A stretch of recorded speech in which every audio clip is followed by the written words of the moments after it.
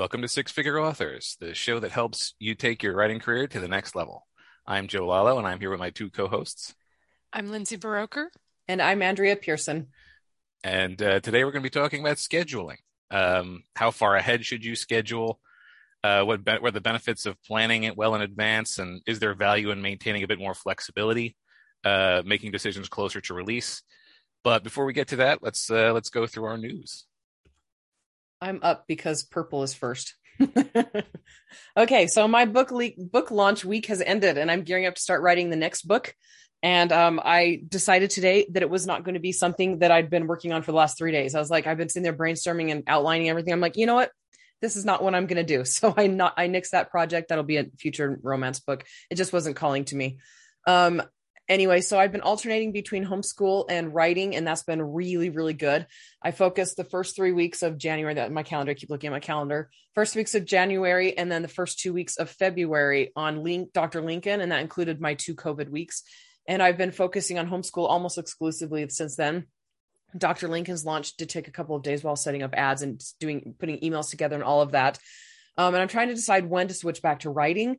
I'm not quite ready to do it yet, but this is all new and I don't know exactly how it'll look moving forward. For sure, I'll focus on writing until I'm done with the book, including my revisions, because a book is a set project. You've got to start in a middle and an end, and then revisions start in middle and end, and that takes about 3 to 4 weeks.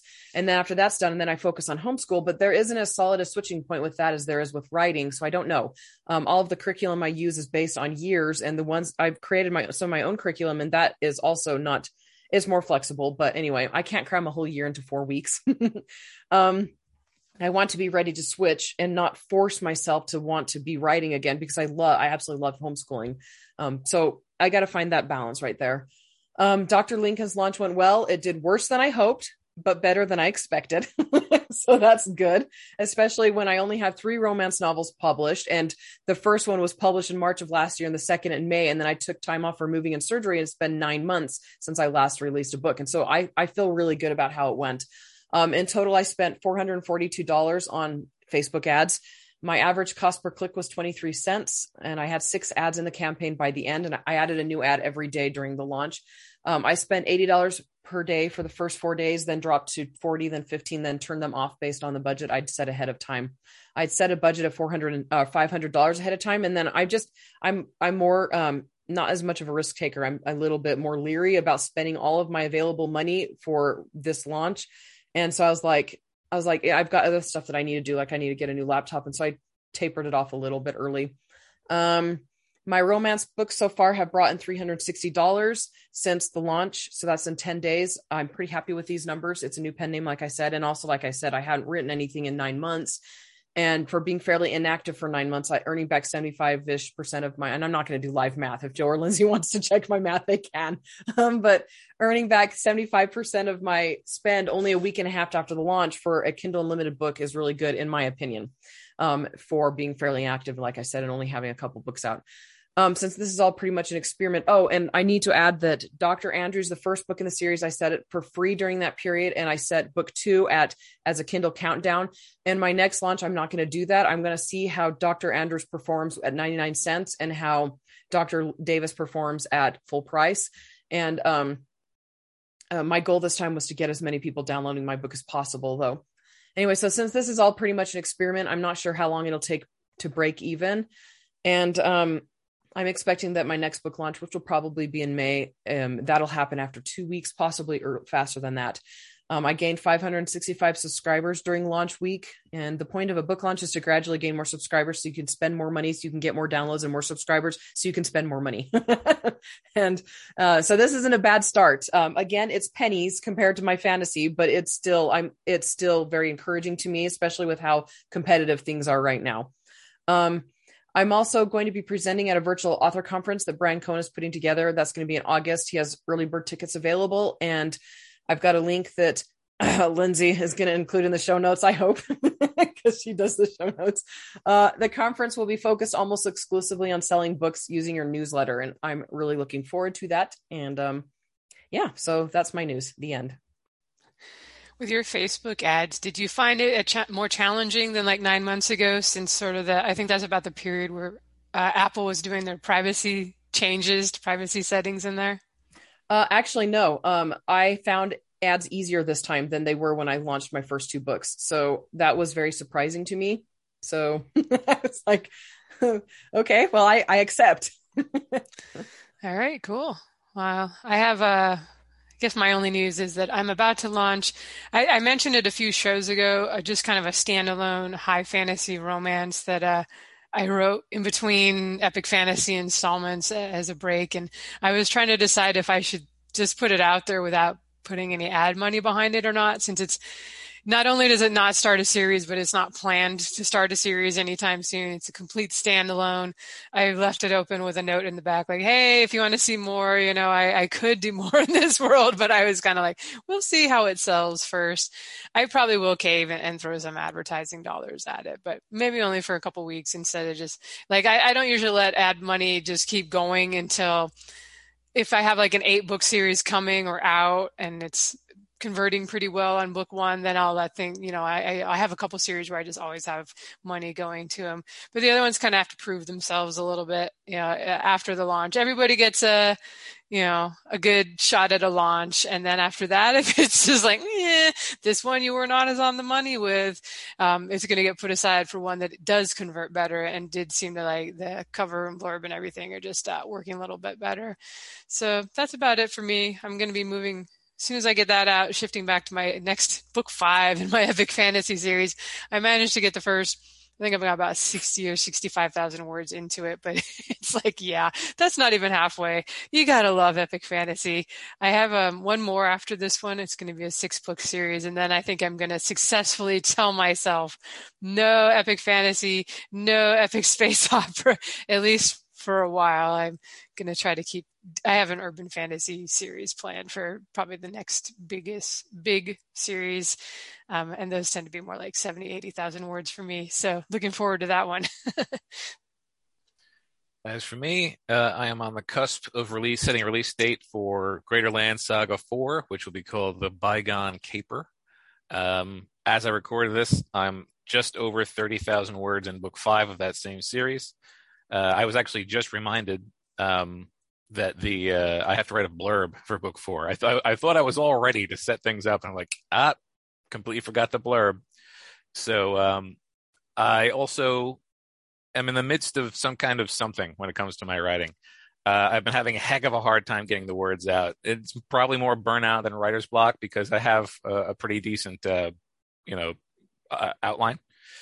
But it's just a grind to get my words out. I've missed my quotas as often as I've hit them in the past week or so.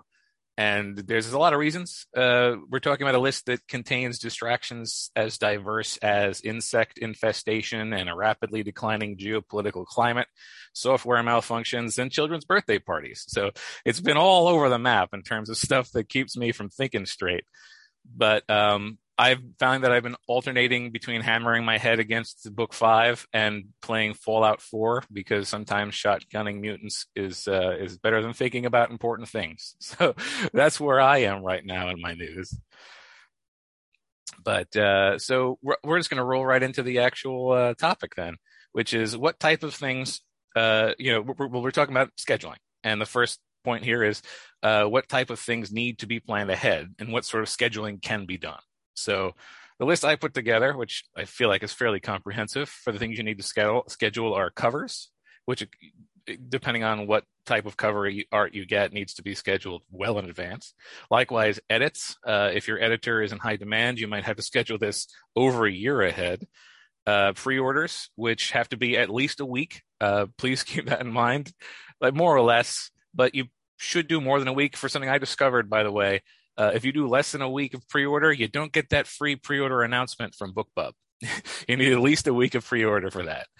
And then, of course, release dates. Anyone else want to add anything that you might need to schedule? Just talking in the chat over here with Andrea about World War III, since you mentioned things going on. It's been great seeing those headlines. I had one in my YouTube feed last night that was like, how to prepare for a nuclear war. I was like, I am not watching this before I go to bed. But to get back on the topic, the only other thing I was going to add to your list was potentially, maybe not scheduling them, but if you have beta readers or if you do typo hunters, like after your editor goes over it, I have both of those things. You may not like set a calendar date with those people, but that may be another one where you want to give them a heads up and, plan it. Like I try to give my typo hunters 2 weeks, and same thing with the beta readers on the other side. It doesn't always work that way, but especially with the longer manuscripts, the typo hunters work for free. I do give some money to the beta readers.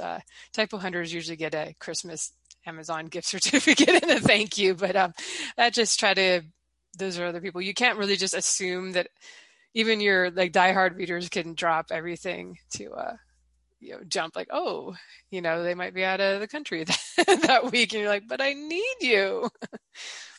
That's actually, it's a very good point. Early on in my career, when I didn't have real beta readers, when basically my friends were beta readers, the longest delay in release was waiting for them to finish beta reading my stuff. Like got to the point where I had covers and everything done. I was like, could you, anybody, I just need to know if I'm completely off track with this. So yeah, absolutely making sure that that your sort of prep and intermediate steps have got a slot in other people's calendars. And really, the broad thing here is other people's calendars. What you're mostly trying to schedule is other people. So if there's a situation where another person's involved, you should probably be aware of that so that you can set that time. And now we're going to get to types of scheduling. I'll make a point here that I don't know that, these aren't official names for the types of scheduling. These are what I call these types of scheduling. So if you just offhand mention this sort of thing to someone else, they might not know what you're talking about, but it's fairly self-explanatory. So the 3 types of scheduling that I sort of see in use and have used in some form or another are strict scheduling is the first one, which is when you assign specific books to specific slots in the calendar and schedule everything from the edit to the release, everything involved well ahead of time. So, this is, you've got a calendar that has the name of a book on it, or at least the name of a series and the position in the series. And you know exactly when that thing is going to everything else. You've got everything's planned by the book to the day. After that would be just-in-time scheduling, which is the complete opposite side of the spectrum. This is when you're scheduling edits and covers as necessary. Like everything that needs to be done, you schedule it when the previous step is done. So either maybe you plan a story and then try to get your edit, but and when I'm really talking about here is like you finish writing your manuscript and then start letting your editor know you need an edit, like all of these steps in sequence.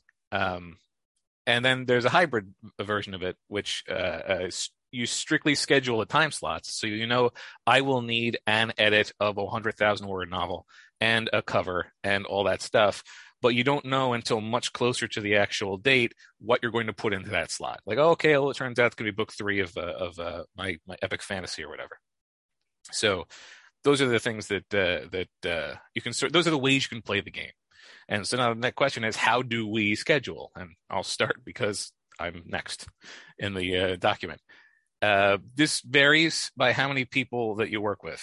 But in my case, I do fully illustrated covers, almost exclusively by a very talented illustrator named Nick Delagaris. And he usually needs about 3 weeks notice to do stunning, fully illustrated covers.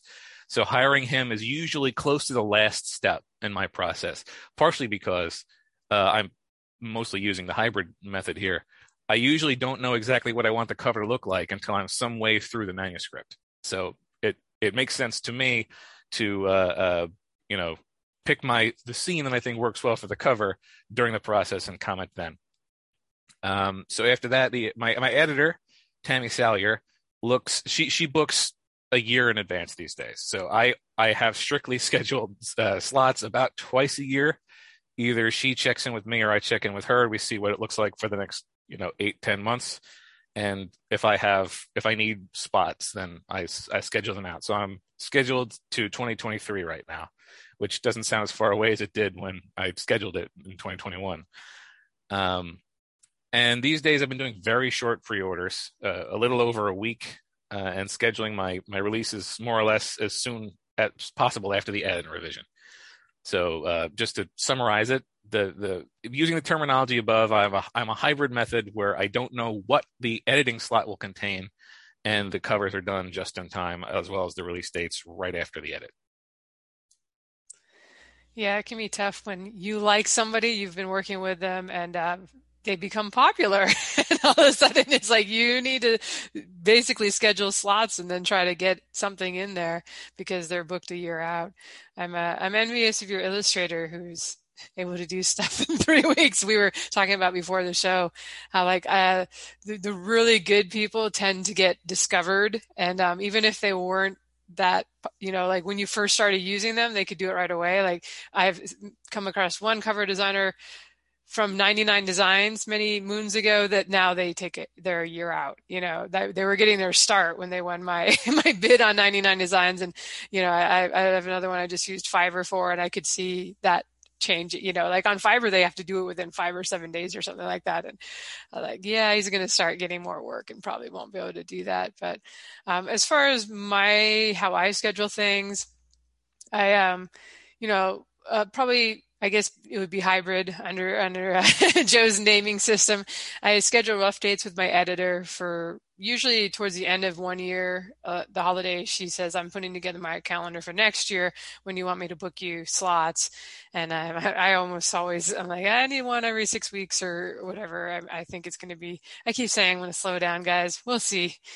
But what's nice is if you do this for long enough, or if you're the most prolific person that's on their books, they tend to, you're also their biggest paycheck. So they usually, people kind of might be more flexible, can be more flexible for you than somebody where they know they're only going to get one manuscript a year only. Normal people who write one book a year because they're still working full-time job and all that, are probably more typical clients for a lot of editors. And as far as pre-orders, that kind of dictates when I have to order covers, because I will occasionally, like they all allow you, I think most of the stores now allow you to put up a pre-order without a cover. I know Amazon does. I'd have to check with the other ones. I don't think I've tried it. But I've definitely found that once the cover goes up, the orders start rolling in more so. Like it's just, even your diehard fans are kind of looking at the Amazon page with no cover like, is this a real book? It doesn't have a cover. So I do try to have the cover ready. No matter how far out the pre-order is, I try to have a cover. It doesn't always work, but almost always I get it up early. And I do pre-orders mostly on later books in the series. I rarely do a long one on a book one because I'm trying not to dilute the launch juice or whatever you want to call it, by having orders trickling in over months versus getting them all within, from my regular fans within those first couple of weeks. So, but I find like as the series goes on, especially as someone who publishes, I'm usually like, I don't really want to be this person, but I'm usually working on 2 series at once. And sometimes I'm writing 2 genres at once. And then there's a side book coming out on the side. I find that my reader, it cuts a lot down on the emails, the questions I get from people like, when is this book coming out? Why are you working on this book when I'm waiting for the next one in this series? If they see the pre-orders up on Amazon, they don't need to email me and ask. And I think it's reassuring to the readers who are like, oh, you're publishing space opera over here, but I'm waiting for the next epic fantasy. And they say, oh, okay, it's coming in May. They do seem to be accepting when they have the pre-order up. So that can make everything with scheduling a little more challenging, because once you have that pre-order date, I know at one point during COVID, Amazon was more flexible. I don't know if they still are, but for a while there, it was if you missed the pre-order date, I believe you were penalized for a year. You couldn't do a pre-order again. So yeah, I try to always hit it. Like I feel like professional traditional publishing or professional self-publishers don't miss their pre-order dates. I mean, barring catastrophic medical stuff or something, but usually I assume with traditional publishing, obviously they're getting the manuscript before they're setting it up. So it's not like us, and I do this, put up a pre-order where I haven't started writing the book yet. So not recommended until you've done quite a few books and you have a pretty good idea like how long it takes you to write whatever. It's going to be 80,000 words or 200,000 words. I will say that I've started when it comes to scheduling, trying to do a longer lead time. When I've traditionally, probably for the last 10 years, finished the book and put it out because you want to start making money, you want to start getting readers. And traditionally ebooks have been like 98% 98% of my income, 99% of my income. That was very much the case for the first 5, 6, 7 years. It's only in the last couple of years that audiobooks have become a 6-figure thing on their own. And I'm getting more and more readers who are audio only, and they will wait for the audiobook. And if the ebook and the audiobook don't come out at the same time, I can't do pre-orders, I don't believe, on ACE through ACX or the other side. So it's I may get into the position where I have to become more like a traditional publisher and hold things back so that I can release, audiobook, paperback, and ebook all at the same time. I'm not sure if I'm answering the question properly, but we'll call it a hybrid author. I often book my cover artists and my editors well in advance, but I don't always know what I'm going to give them. So it's working pretty decently. I haven't missed a pre-order date or anything like that. But there are definitely, we'll talk a little bit more about it, but pros and cons of each. Okay, Andrew, what do you do? That was an improper answer, Lindsay. It was. I had notes and I was like not reading from them. I was just, let me just talk about what I feel like talking about on today's show, guys. But yeah, placeholder book covers, they've led to so many. I'm like, guys, it's not the real book cover. It says cover coming soon. I mean, they're so frustrating to work with. And pre-orders, you can change the date once to a date that's within 30 days. And then you can't put up pre-orders again for like a year. And yeah, COVID, I canceled like 5 pre-orders during COVID. That was a blessing to me because my life fell apart unrelated to COVID. Anyway. Okay. So because for my business and the people I work with, I have the most volatile schedule out of all the pieces of the puzzles. I try to only do things that depend on when I'm ready to schedule them and not when others are, or when I'm ready to do them, not when others are. The worst thing in the world would be for me to need to schedule a year in advance and have to miss it based on things outside of my control. That would absolutely kill me. Like, I hate the feeling that I'm letting other people down or that I'm not, doing what I said I would do. I just don't like that feeling. Anyway, so I can't afford to work with professionals who have to schedule far in advance, which bites and is very limiting. Luckily, I usually do my own book covers, and thank goodness, romance is so much easier to do than fantasy. My fantasy book covers would take around 10 hours each. Even the ones that I would do that had the same, like I would use this template, like same background, different model. And I mean, those ones still took 10 hours because of all the work that went into them. For romance, it's like half an hour each. And I found out recently that romance cover designers, they charge like the same as fantasy designers, the good ones. And I was like, I snorted my drink. Like, romance covers are so much easier. Like, why are they charging $300 and $400 for a romance cover? Sorry, rant over. Anyway, so for book covers, I schedule them around my downtime. I never do them while writing a book because that pulls me away from writing, and same with homeschool. So I do schedule it, and I schedule with me, the cover designer. I almost all cover designers may direct all hate mail to Andrea, says Lindsay in the chat. I love it. Please do. And if you do, I'll just say you're charging too much. I almost always do book covers when either me or one of the kids is sick, because those are slower days and no one minds if I sit at a laptop while a movie plays in the background. I usually batch create 4 or 5 covers at a time, and that takes care of about a year's worth of books when I'm writing actively. When I work with other cover designers, because of my activator, which is that strength of mine that says do things now and don't wait, I go with whoever can get it done fastest, which isn't always a wise way to handle things. And if you have activator, I recommend only approaching cover designers who have a very solid portfolio, because then you don't have time to have them make changes or to change cover designers if you hate what they did, or schedule in advance and fight against your nature while being patient in the meantime. And then focus on something else. Working with my editor is seriously the best thing on the face of the planet. She is a lifesaver. I love that woman so much. She's on my top list of 3 best friends. She's in my list of top 3 best friends. We text constantly. She almost always fits me in whenever I'm ready for her to do an edit. And that's been a huge blessing. There's only been twice in the 12 years we've worked together where she wasn't able to edit when I'd finished a book. And my books, I know it's partly because my books are really easy edits. She charges me like $1 per page when she charges other people $3 to $4 per page. Is that how it goes? Or is it per word? Not per word. They don't charge $3 per word to do an edit. Anyway, so how does this help authors in situations similar to mine? Maybe find someone who also does something else on the side. And I don't know how you're going to do that, but editors who only edit usually need to fill slots in ahead of time for income purposes, or they're popular. So find somebody who isn't as well known, which is really hard when you're starting out, because you kind of need to go with somebody who's well known to know if they're doing a good job. You could also get to the point where you swap manuscripts with a list of experienced authors who have an eye for grammar and story, if you're experienced too, or if they're willing to help you out. I found that in a pinch, a bunch of experienced authors can cover for a professional editor. If you have a list of authors you can comfortably approach without feeling like you're treading on their toes, which makes it really uncomfortable for you if you feel that way. If some of them can't do it, then you're still pretty well covered. And I have recently experienced that when my editor had emergency surgery. So, yeah. I was just going to add that I have done, if you're doing a series where, let's just say it's like paranormal or urban fantasy or something, and they're all set in the same city, they're all going to have the chick with the glowing hands on the front, maybe with a sword or a tiger, if it's my books. One thing you can do is just book all 5 covers at once. If you think it's going to be a 5-book series, but you do want somebody that's taking, you have to book them 6 or 8 months out.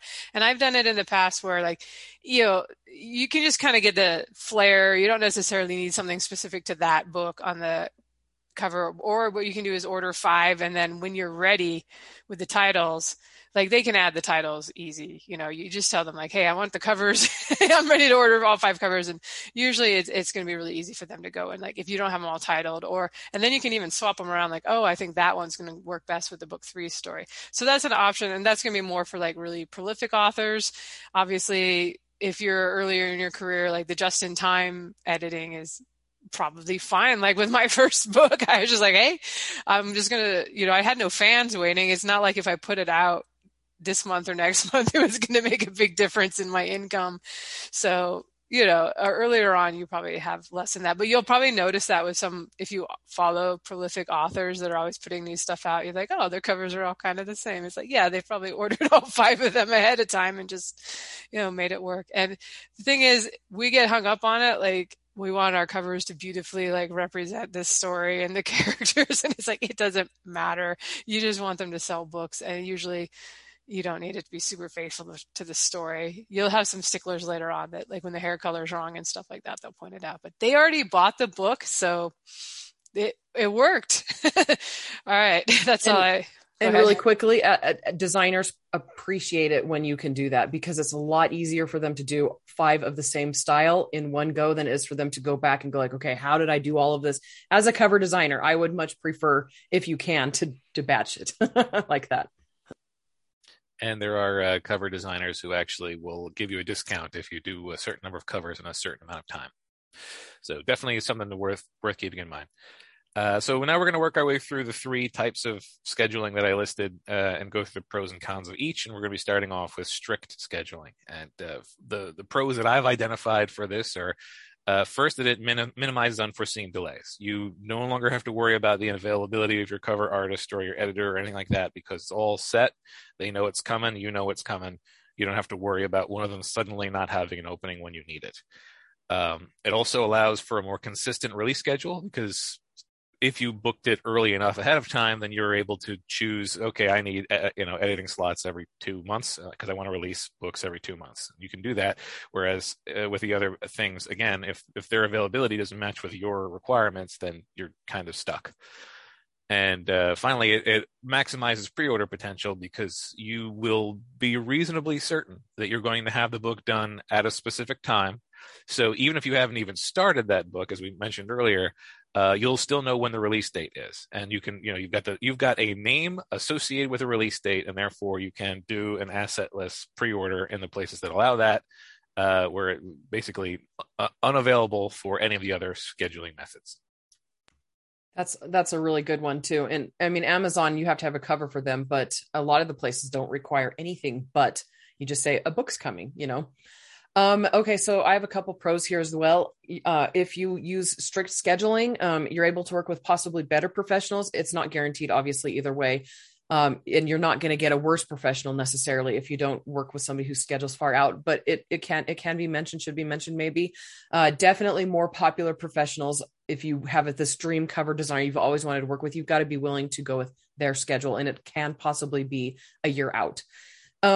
It's really helpful for people who need a clear picture of how the future will go. So like planners, etc., people who like having a schedule and knowing what to expect, that it works really good for them. And especially if they're working with a professional who is very dependable, then they know for sure that and most professionals are, they know for sure that that's going to be there and is their slot and nothing's going to make that go away.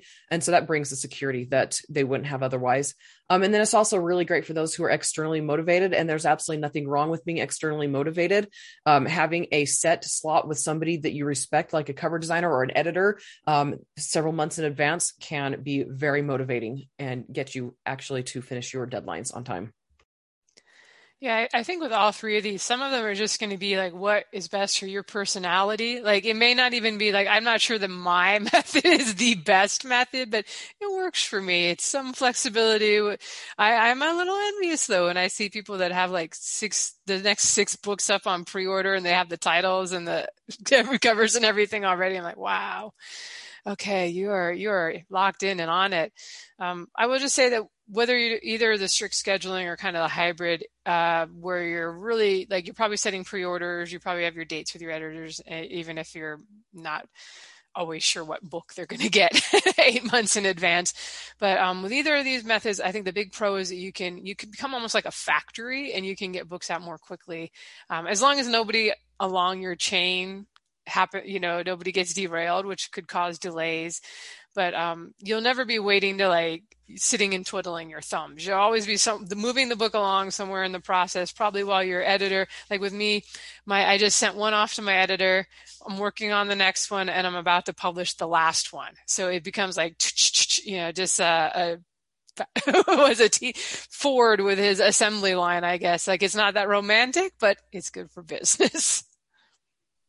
It's darn right. It actually feels good when you have stuff going in parallel because you feel like you're doing 3 things at once. Like you've force multiplied yourself. But there are cons for this as well. The cons for strict scheduling, you have very little flexibility. You basically have to go by a decision that you made possibly 2 years ago.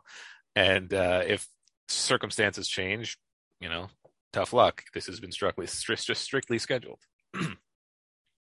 Also, it potentially separates the writing and the release. Well, it separates the planning from the execution by months or, again, maybe a year, maybe 2 years. I find when I plan a release too far ahead, by the time it comes that I have to, talk about it and promote it and stuff, I often can't remember what happened in that book. It's happening right now with the newest series where it's like I wrote 5 books. Well, I wrote 4 books and I'm halfway through 5 in what is for me a very short period of time. So it all became one continuous plot and I can't remember what were the key events of each book. And now I have to try to not spoil the next book when I'm talking about the current book. It's a mess. So those are some cons for me. It's so true. In my books, like that I wrote really close together, they're between 40 and 50,000 words back when I was doing a lot of urban fantasy. And I was like, okay, now which book did this happen in and how do I not spoil it for readers? So this is related to very little flexibility. If something happens on your end or the professional's end, you're scrambling to cover and it can be really frustrating. And especially if there's an emergency or something like that, then you have to be willing to be flexible, even though there is no flexibility. So it doesn't work as well for those who are internally motivated. So for me, absolutely nothing holds me to a deadline if I don't want to make it or if I can't. So don't want to usually relates to getting burned out. Very rarely do I say, yeah, I don't want to do that anymore. Actually, sometimes I do. Never say never. There's been a few cases where I told my editor, I'm like, never mind.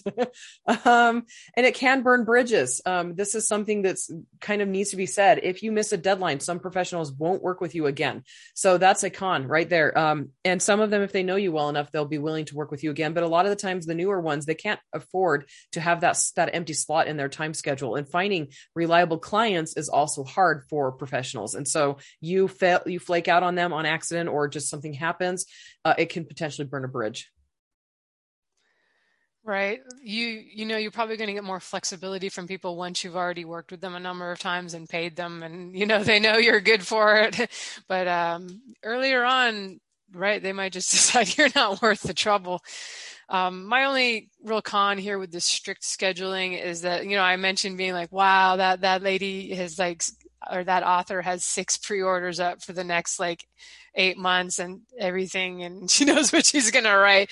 But at the same time, I would never do that, because even though it's really logical from a business point of view, as you guys know, as authors and creatives, it can be really hard to mesh the business logic, what you should be doing with what the creative brain needs to do, especially if you are more prolific or your life is just hectic and you're maybe prone to burnout, or you need to have variety. You cannot just work on the same series and write 10 books back to back to back to back.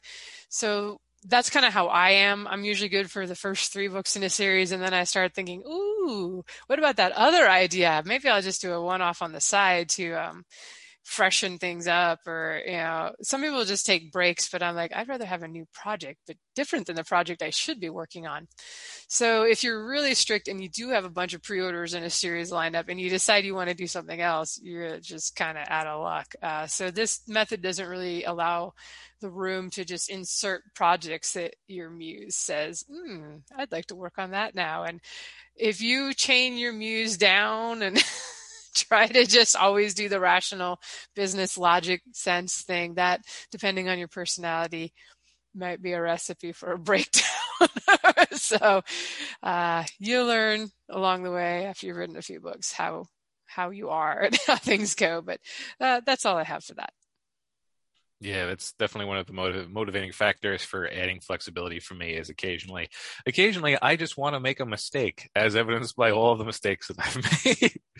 But so our next type of scheduling here is just-in-time scheduling, where you're scheduling as required as opposed to ahead of time. And we'll start with the pros. Obviously, the biggest pro for this is it's got greater flexibility.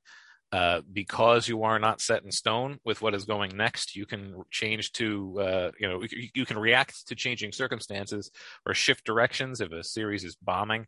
Just generally speaking, you don't have to follow any roadmap, so you can pivot. Very, very nimble method. And it's got no deadlines. If you were the kind of person who absolutely can't function under pressure, then this is really the only method available to you that does not require you to be finished by a specific point. So, don't worry about missing a deadline, because the project only proceeds when the project is complete. I love that point. I can't work with deadlines from other people. I work with my own deadlines, but my deadlines can be broken, and it breaks my heart, but it doesn't cause damage to other people and to relationships. And so this is phenomenal. And also, I'm really glad that you called this just-in-time scheduling and not last-minute and spontaneous scheduling or something like that. Fly by the seat of your pants scheduling. Just-in-time sounds better. It works great for people who need to or want to schedule strictly, but due to life circumstances can't. And that's me pretty much. I love having schedules, and I love keeping them strictly, but I can't. And I'm finally getting to the point where I'm like, it's okay. My kids are going to throw a wrench in my schedule, and that's okay. It doesn't affect as many people, because if they don't know that your life is falling apart, then it doesn't affect them. Yep. If you've ever done any computer programming, then just-in-time is a popular term for doing something almost after it was supposed to be done. So there are some cons for just-in-time scheduling. You have less time to plan a launch. Sometimes very little time indeed to plan a launch, depending on how just-in-time you went. And also highly variable delay times, because again, now you don't seek an editor necessarily. You might not be seeking an editor until you've completed your manuscript. And if the editor you want doesn't have any openings for 6 months, then your release date just moved forward by 6 months. And then there's hopefully you'll also do the cover at the same time. But again, any step along the way, all of a sudden availability of other people is going to be making the decision about when your book releases. So even though it's more flexible, a lot more of it is taken out of your hands at the same time, which is kind of paradoxical. Yes. And then it requires mental fortitude. This is, yes. Sorry, I'm like, whatever. Lost my train of thought, and my day is going into a train wreck right now. So it requires mental fortitude because you can't expect a lot when a lot isn't put in, especially for a launch. So, and that is not meant to be an insult. I'm just saying, like, my book launch would have gone much better if it had been planned by somebody who didn't have things distracting all the time, and I know that, but my book launch went really well for what I put into it. And it's taken me a while to recognize that I'm doing the best that I can, and I can't expect more than what I'm putting in. And you can't expect to work with the best when you're unable to commit to their schedule, and not just the best, but the professionals, the really, really professional people. It's really hard to work with them and expect them to be willing to work with you if you don't know what your schedule is going to be like. And then also expecting things to go other than they possibly can leads to burnout and stress.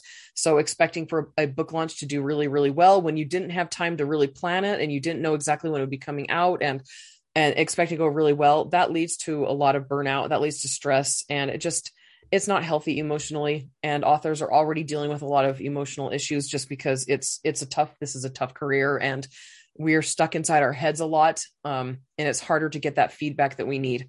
Anyway, so don't, and like I said, it requires mental fortitude, and don't expect a lot when you aren't able to put a lot in. So I think you could still have a good launch if you do just-in-time scheduling. You're going to wait. Everything's going to happen slower. You have to get your book, you got your cover art, everything.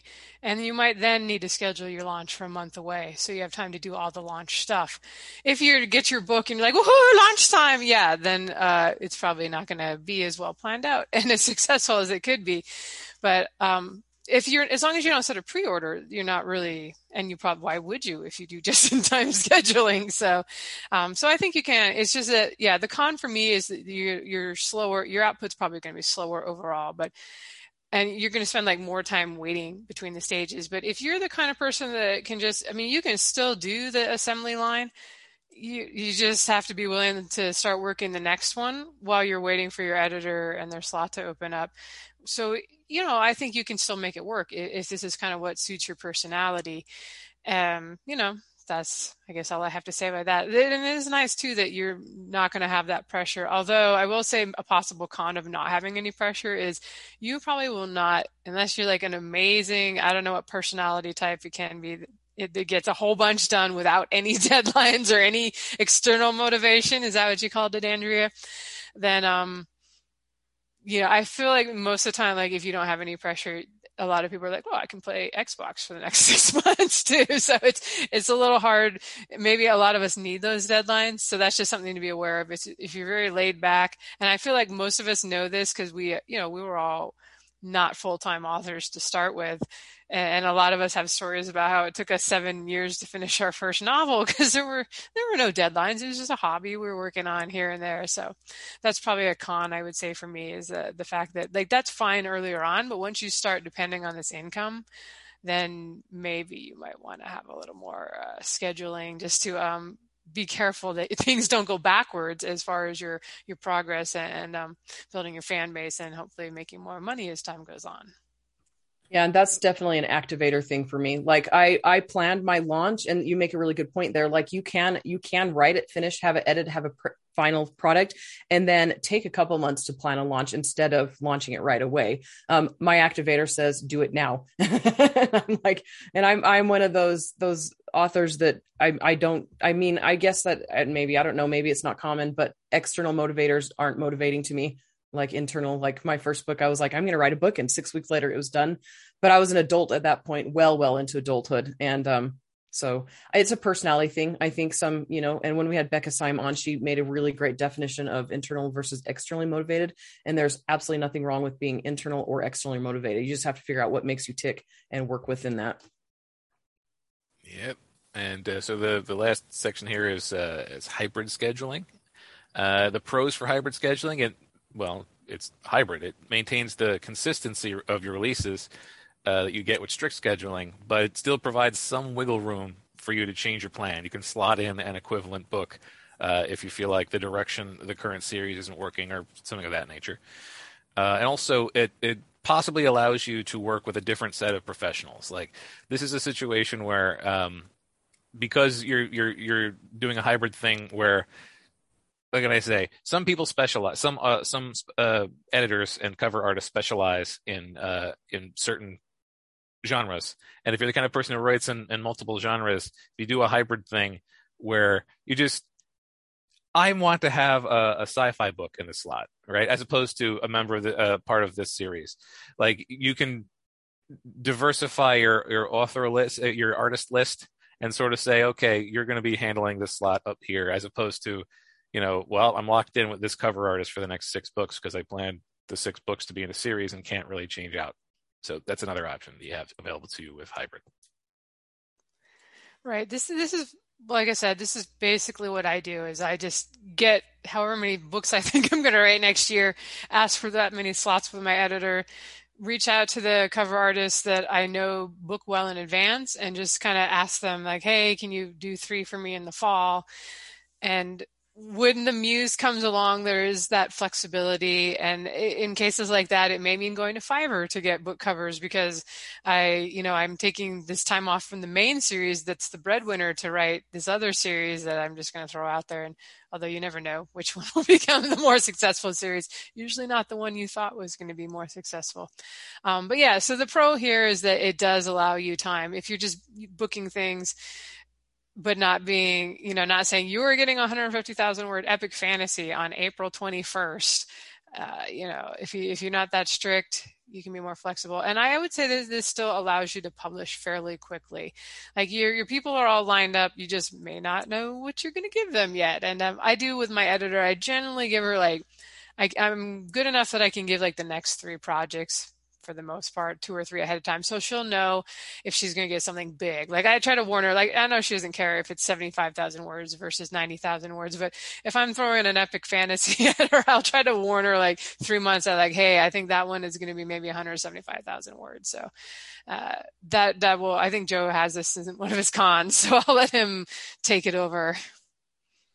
Yep, I'll just move that one to the front. This may not be feasible if book lengths vary greatly. An edit slot requires some level of length estimate. If the editor has blocked out 2 weeks to edit your book and then you give them just your magnum opus that's 500,000 words, that's just not going to work. You can't do that. And also, if you're the kind of person who has shorts, serials, or novellas as part of your career strategy, you can't slot a full novel into a slot that was sized for a novella. So you can't, this is not full flexibility. You don't retain all the flexibility that's in just in time because you have to have an appropriate thing. And as I said, sort of in the pros, certain artists specialize as well. And if you have a slot with an artist and then decide you want to do something outside of their specialty, that won't work either. You have to sort of have some idea of equivalent novels that you can swap in and out. And also, this reduces the time available for certain launch promotions, thanks to specifics not being available until closer to launch. So again, whereas you might know a year ahead of time that you're releasing book 6 on April 3rd or whatever, in this case, you might only have the just-in-time turnaround for planning your launch, and that might foul things up a little bit. But yeah, that's about it. And that's a really good point. Never thought of that because my biggest book is only 90,000 words, which to me, I'm that's so many words, but because it's my biggest book. But that's a really good point. I mean, editors, they need the specific time frame to edit a big book. And yeah. Okay. So the cons for hybrid publishing, it might not work for those who have crazy lives, and either the strict or the hybrid. If you want to work with a professional who really, really, really who's really busy and schedules way out, it's just not going to work. Sometimes strict scheduling simply does not work, and sometimes hybrid just doesn't work if you have a specific person in mind. But hybrid works really good for if you're able to be flexible and you can hire a different cover designer. Anyway, so yeah, we need to be okay and accept that this is our life currently. Yes, I don't know where I was going with that, even though it was written down. I just had a quick con. Sorry, I threw it in the chat there, Joe. But I was going to say, from my own experience, I generally find this to be the best for me. But there's possibility with more flexibility. The muse may wander off and be hard to wrangle back into what it's supposed to be doing. That's why I find it helpful to throw out the pre-orders for the next books in the series, so that even if I do a side project, I know I have to get back to the main series. If you're just constantly bouncing from thing to thing to thing, it can be really hard, especially if you haven't yet kind of gained any momentum and you're still working on building a fan base. That's where it's probably, no matter how much the Muse wants side projects, it's probably a good idea to focus and stick with one genre and series at a time for a while. Easier said than done. Yeah, and like as evidenced with this method, which is what I use as well, you can sometimes end up with incomplete series because, as Lindsay said, you wander off or you change direction. That series wasn't doing well, and then you have a series that's only 4 books deep or something like that, and it just, it's notable when that occurs.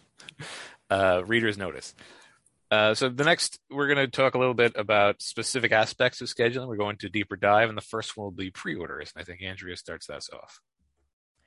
Okay, yeah. So pre-orders, to me, long pre-orders only work if you can predict how things will go. And I'm talking about pre-orders if you haven't finished a book.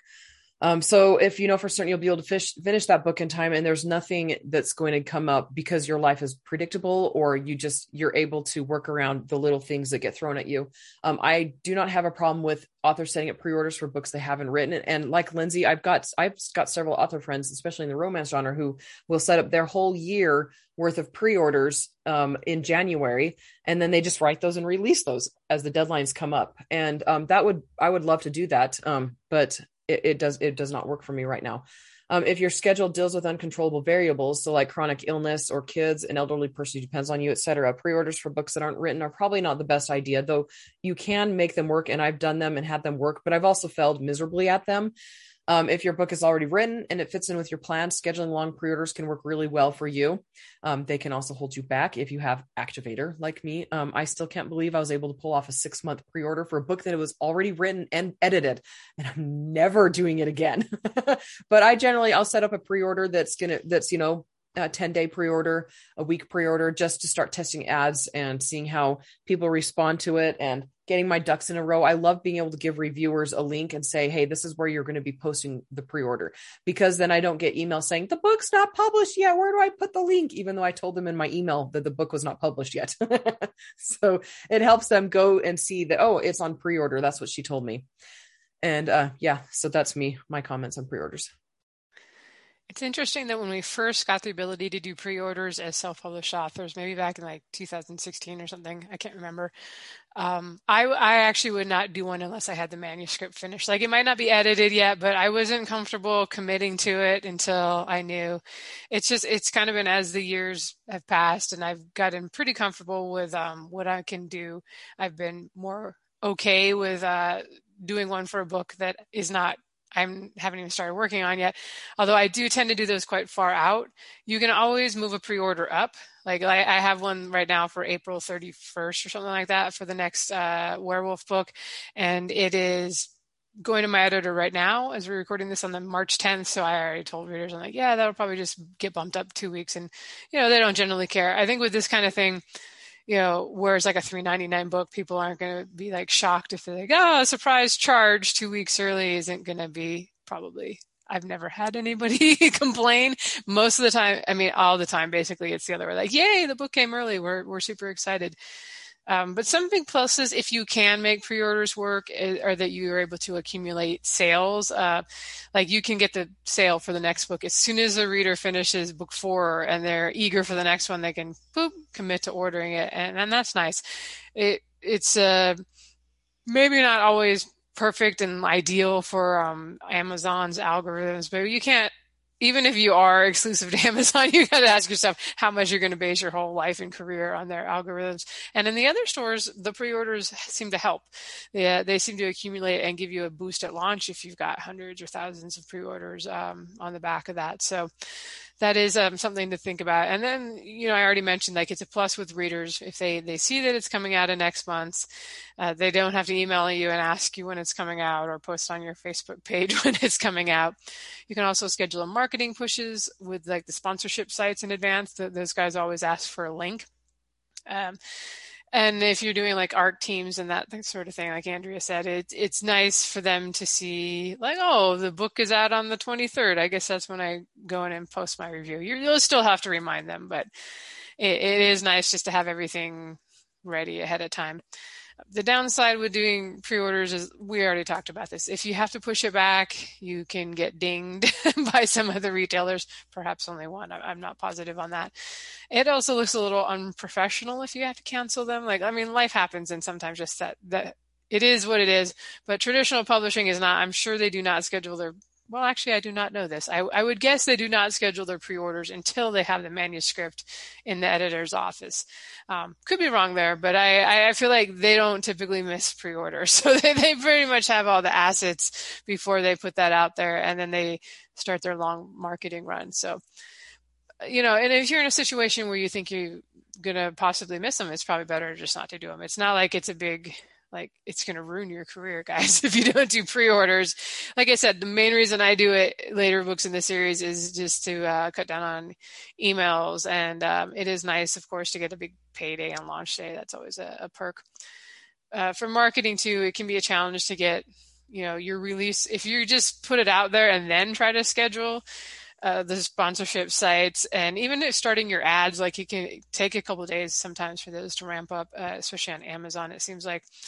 So, that's something to consider. And I will say that in the past, when I've not wanted to do a long pre-order on Amazon, because it was like a book one and a new series and a new genre, and I just want to throw everything at it, over the first 2 weeks of launch, I set up the pre-order on the Goodreads page, and I used that to schedule with the sponsorship sites, and they were all okay with that. And I just emailed them when I actually had the Amazon link, and it actually worked quite well. I don't know if they advertise that they do that, but they all said yes, so that was good. Right. I used to be dedicated to the longest pre-order I could, which back when I was making those decisions in that way, I think was only about 3 months. The reason at the time was I wasn't releasing books very quickly, so it was just a way to have a product soaking up purchases and to talk about while I was taking forever to write the next one. I was also wide, and still am wide for the most part, and on places like Apple, a long and successful pre-order can cause a colossal rank spike on launch because it's accumulating. Again, at least it was back then. These days, anxiety has shaped me into a much shorter pre-orderer, primarily because I'm irrationally afraid of missing a pre-order date, although the consequences aren't dire. I mean, yes, you might get dinged, but it's not like they're going to knock you off the platform. And partially it's because I'm trying to adopt a greater release velocity. So all things considered, I kind of preferred the longer pre-order period. It made me feel a little bit more comfortable having a thing out there it let me know how my book was going to perform before it started performing. It just little things about it that I liked better. So I'll probably shift my pre-order schedule around to have longer pre-orders in the future. And we have another section here. Do you want to read the question, or shall I? I can do it. I'm going to kind of paraphrase it anyway, because I'm like, it's not really a question. It's like word vomit almost. Okay, so my question here was basically for you guys, and I have a little bit at the start here too, but how do you know when it is time to find a new professional? Basically, based on their schedule, like if they're scheduling too far out, when do you decide it's time to move on? And for me, I know it's time to find someone else when they schedule things more than a month or two in advance. And I know it feels really strict. And I don't like that. Like that really bothers me, but I can't predict my schedule next week, let alone a month from now.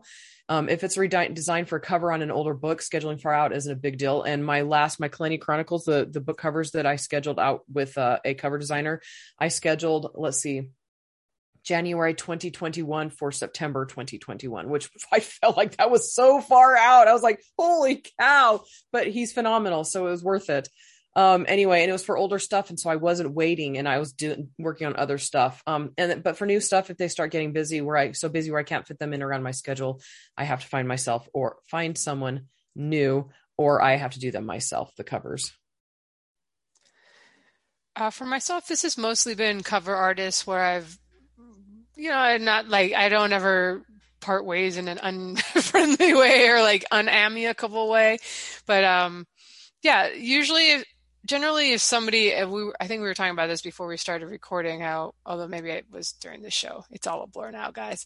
Sometimes you find someone and in the beginning, they're really quick because they're kind of new to the industry, and you may have had a hand in helping like find them, and then you put them in your author notes, and other people start using them, and all of a sudden it's 9 months or a year out that to get a cover booked.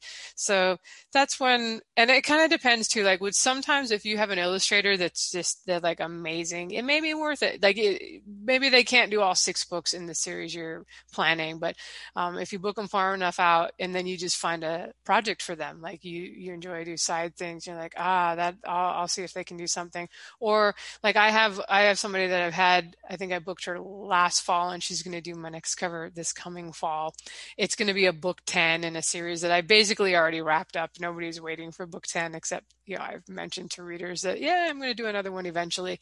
So there's no hurry with that one. But yeah, when I'm going to like rapid release a new series and I need the first 3 covers, like bang, bang, bang, that's, ideally I usually, even when I'm going to do that, I know like 6 months out, like at least that I'm going to be doing that series. So I can book people. But yeah, I've definitely moved away from people where they've just gotten so busy. It's just easier, especially with kind of the Photoshop manipulation covers.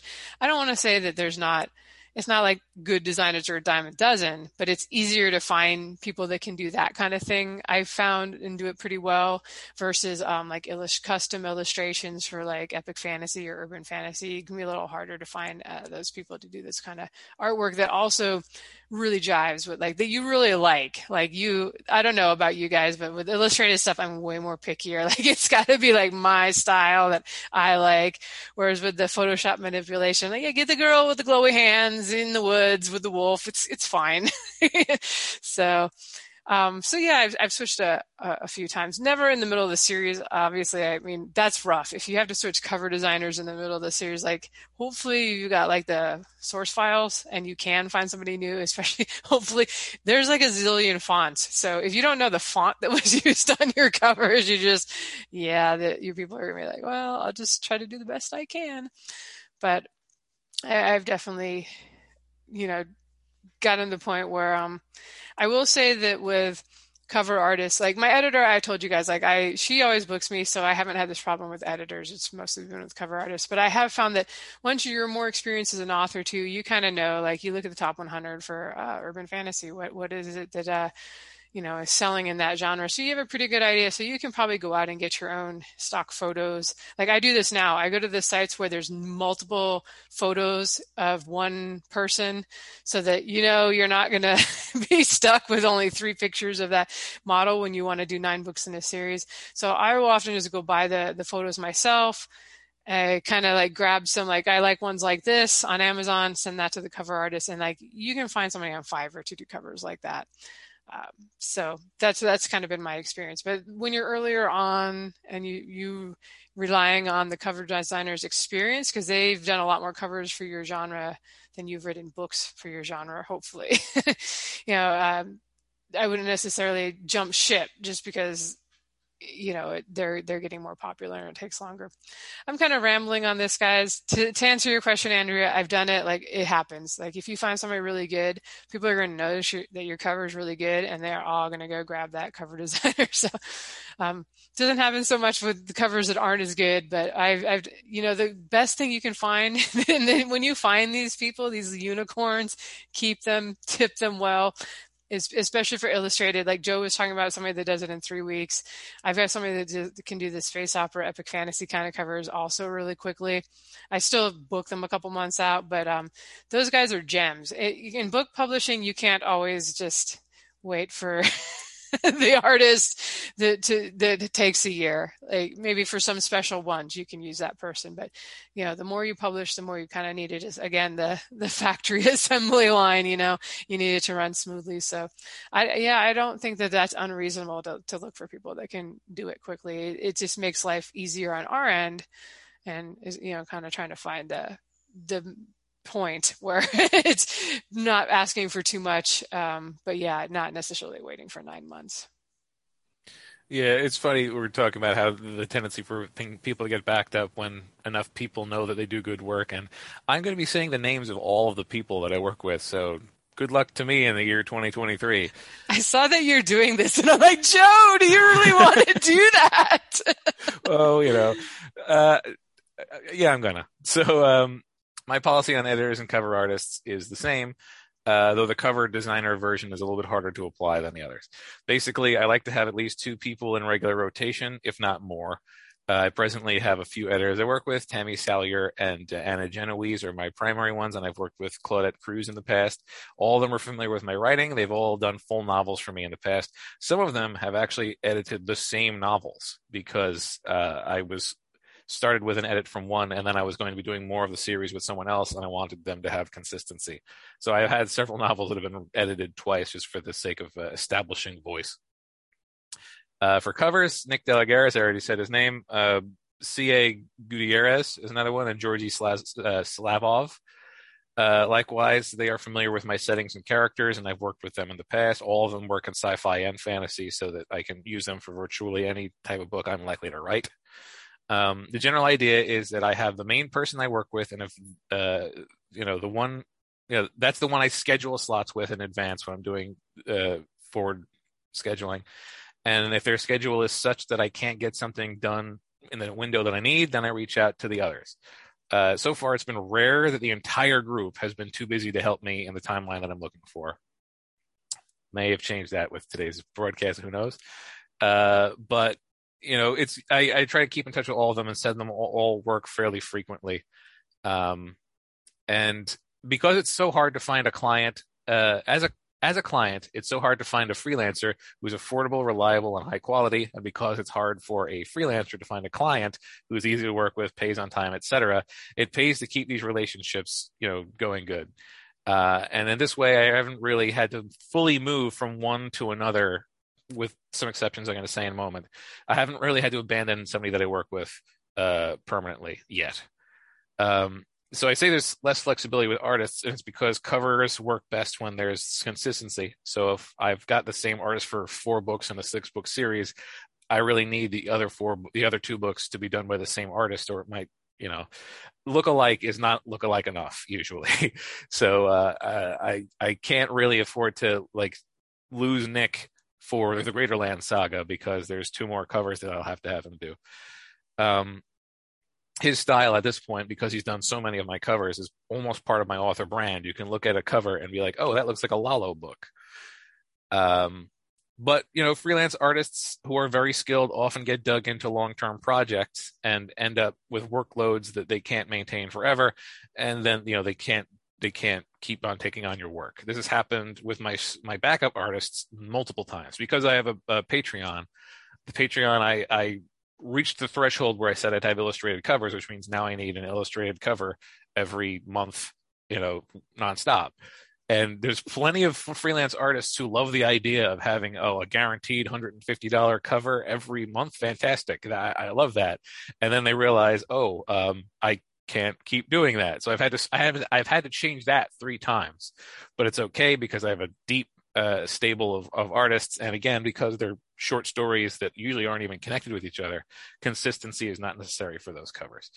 So I guess the answer to this question is when a freelancer is unable to find enough time for me in their schedule, I spread the work that was intended for them to a larger group of freelancers and gradually transition to a new one if it seems like it's a permanent situation. I just wanted to add that I was teasing on the beginning. I always, pretty much, unless I forget it, every now and then I'll forget to put a forward in a book, but I always thank my editor, my beta readers, and my cover designer, and my audiobook narrator. So all somebody has to do is open the book to find out who does them. It is just kind of a fact of life that if somebody's really good, they're going to get discovered. And I love your philosophy, and I guess I kind of do the same without having thought about it, is that while you're finishing a series with one cover, you're maybe shopping around for somebody new, and you kind of try the new person before getting out of the rotation with the other person. Or I still use the people I was talking about that I found on 99 Designs that now they're a year out. I still do some series with them. So I like to, like Joe, kind of keep a lot of contacts. You never know when you'll need somebody. And if you do a side project and you need a quick one, somebody may be available if you've spread the work around and have a number of contacts. All right. So that's basically the topic we were trying to do. Does anyone have anything else they want to add before we close up? I don't think so. I thought this was going to be a short show. Yeah. I always Lindsay. think that, and then it goes for an hour. It's possibly my fault. I don't know. I love it. She's like, it's going to be a short show every time. We get at least to an hour. Every time there's like less than 10 pages of notes, I'm like, oh yeah, well, that'd be good. It'll be short. We're going to do it in 30 minutes, guys. Same thing. I was checking today. Literally today, I was rolling down. I'm like, oh no, our notes are a little short. We might run short this time, but we did not. So, if you've listened to the end, thank you very much. You can find the show notes or leave a comment at sixfigureauthors.com with the number 6. Where I have to put a link to Andrea's workshop. That's what it is. Yes. That was an hour ago that you were talking about that. All right, it'll be there. Awesome. Thank you. And see y'all later. Bye-bye. So long, everybody.